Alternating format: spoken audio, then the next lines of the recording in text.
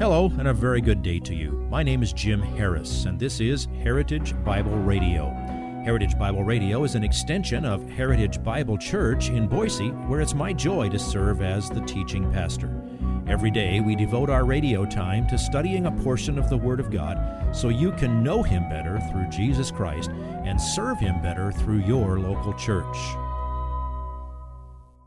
This week on Heritage Bible Radio, we continue our study of the book of Ephesians. Ephesians chapter 4, verse 25 says, "Therefore, laying aside falsehood, speak truth each one of you with his neighbor, for we are members of one another." Please follow along with Pastor Jim as he teaches today's portion of this week's message entitled, Speak Truth.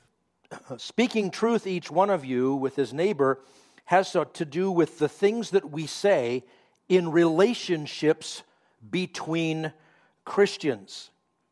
Now, truth, obviously, in one sense, that refers to all truth. Remember, earlier in chapter 4, the theology of unity in verses 4, 5, and 6, doctrinal essentials that are non-negotiable. We speak that truth. If someone is out of bounds regarding one of those things, we go in love and we speak truth to explain to them what God actually says. But it also refers to, the speaking truth also refers to speaking truthfully, speaking honestly. So he's using it using truth here in the most general sense. We must speak biblical truth, but we must also speak with integrity and honesty. Now I want you to notice a preposition here. Speak truth, each one of you, with his neighbor. With might not be the preposition that you would use for speaking with your neighbor. You might say, speak to your neighbor. That's more like the way we would tend to say it. But this implies, by using the word with, this implies mutual interaction. You and your Christian friends, you and your Christian brothers and sisters must speak truth and speak honestly, truthfully with each other. So this goes further than what he said back in verse 15. There he says, speaking truth in love, we're to grow up into Christ. So that's part of teaching each other, explaining to each other what it's like to be in Christ. Now he's talking about our mutual interactions with each other. Remember back to verse 16 of this chapter, where we grow up into Christ, in the body of Christ, with what each joint supplies. And what's the analogy there? It's that the relationships between Christians in the body of Christ are like the joints within your physical body. A hand is a good thing, but it doesn't work very well if it's not attached to a forearm, which is attached to an elbow, which is attached to the upper arm, which is attached to the shoulder, and ultimately it's plugged into the processing center in the brain. So we need all those joints to be functioning. Every Christian needs to be involved with as many other Christians as possible, and those joints are how communication flows back and forth, coordination happens, how the body actually functions. Because we are members of one another. That just says it again, our mutual relationship and how badly we need each other. We're not just like, well, I have my ID card that says I belong to that group. Now you might find this hard to believe. I have a thing in my pocket that says I belong to a gym. I am bad at that, all right? But I belong to the body of Christ, and it's not optional. It's not go when you feel like it. It's not if something hurts, go try to fix it. Yes, by all means, do that if it hurts. This is constant, always. We are members of one another. I don't know what it means to be a Christian not committed to a local church, except that it means that person either at a minimum doesn't understand what God says or is a flaming hypocrite. Because we are members of one another. John Chrysostom was a Christian writer in the late 4th century. Here's something he wrote. Let not the eye lie to the foot, nor the foot to the eye. If there be a deep pit, and its mouth covered with reeds shall present to the eye the appearance of solid ground, will not the eye use the foot to ascertain whether it is hollow underneath or whether it is firm and resists? Will the foot tell a lie and not the truth as it is? And what again if the eye were to spy a serpent or a wild beast? Will it lie to the foot? We need the whole body to work together. The Apostle Paul wrote it in another way to another group of people. Not really in another way. Same words, Romans 12:5. So we who are many are one body in Christ and individually members of one another. I love how he says both of those things. We are members of the body of Christ, but we are members of one another. So speaking the truth with one another is crucial to the life of the new man. It's crucial for us to minister to one another in the body of Christ. We don't have the option to just keep our mouth shut and hide in the corner. That's not how Christianity works. We're commanded to speak to one another. Now, when God says, do this, if you refuse to do it, what is that? That would be sin. So, even if we see a brother or sister doing something that is problematical, doing something wrong, we're not entitled to just say nothing.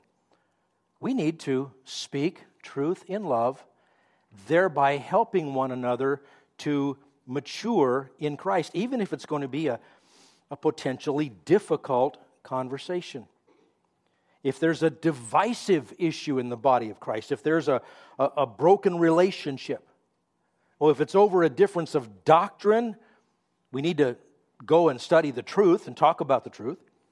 If someone is stirring up trouble by backbiting, criticizing somebody else, not to confront that is to leave the door open to developing bitterness. That's how distrust takes hold. That's how resentment gets started. When there's a misunderstanding, if we don't discuss it and resolve it, we needlessly perpetuate a bad situation. And by the way, those things always get worse.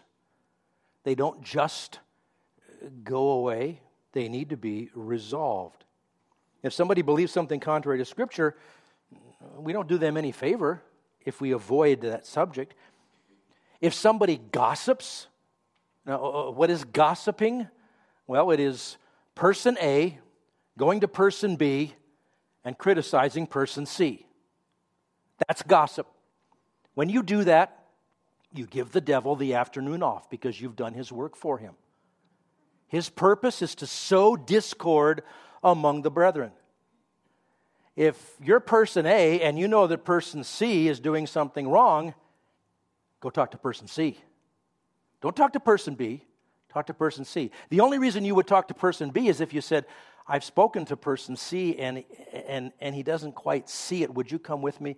Let's sit down and let's lovingly speak to him in stereo. Otherwise, it's gossip. Paul wrote the very same thought to a nearby church from his same imprisonment. He wrote to the church at Colossae in these words, Colossians chapter 3, verse 9. Do not lie to one another, since you laid aside the old man with its evil practices. Now, there's one verse. That is a really well-designed one-point outline. But rather than scurry on, like I meant to the other commands in this section, I'd like us to think about some ways to apply what this says. Laying aside falsehood, speak truth each one of you with his neighbor, for we are members of one another. Need I say this is essential in every marriage? Now, does that mean you have to say every single thing that comes into your mind to every other person you can get a word in edgewise with? No. But it means you need to be oriented toward God's truth, and what you say has to be truthful, and it has to be spoken in love with the understanding that we need each other. Absolutely essential with your spouse. Absolutely essential with your kids. I've been known to read Dear Abby every once in a while. And I so often think of Ephesians 4:25 or Ephesians 4:15. They're always writing there and saying, "Oh, well, my cousin-in-law is saying this and doing this, and I just don't know what to do." Quit writing to the newspaper and go talk to them. And just try speaking truth in love. Try acting as if you need that person and you want a positive relationship with that person.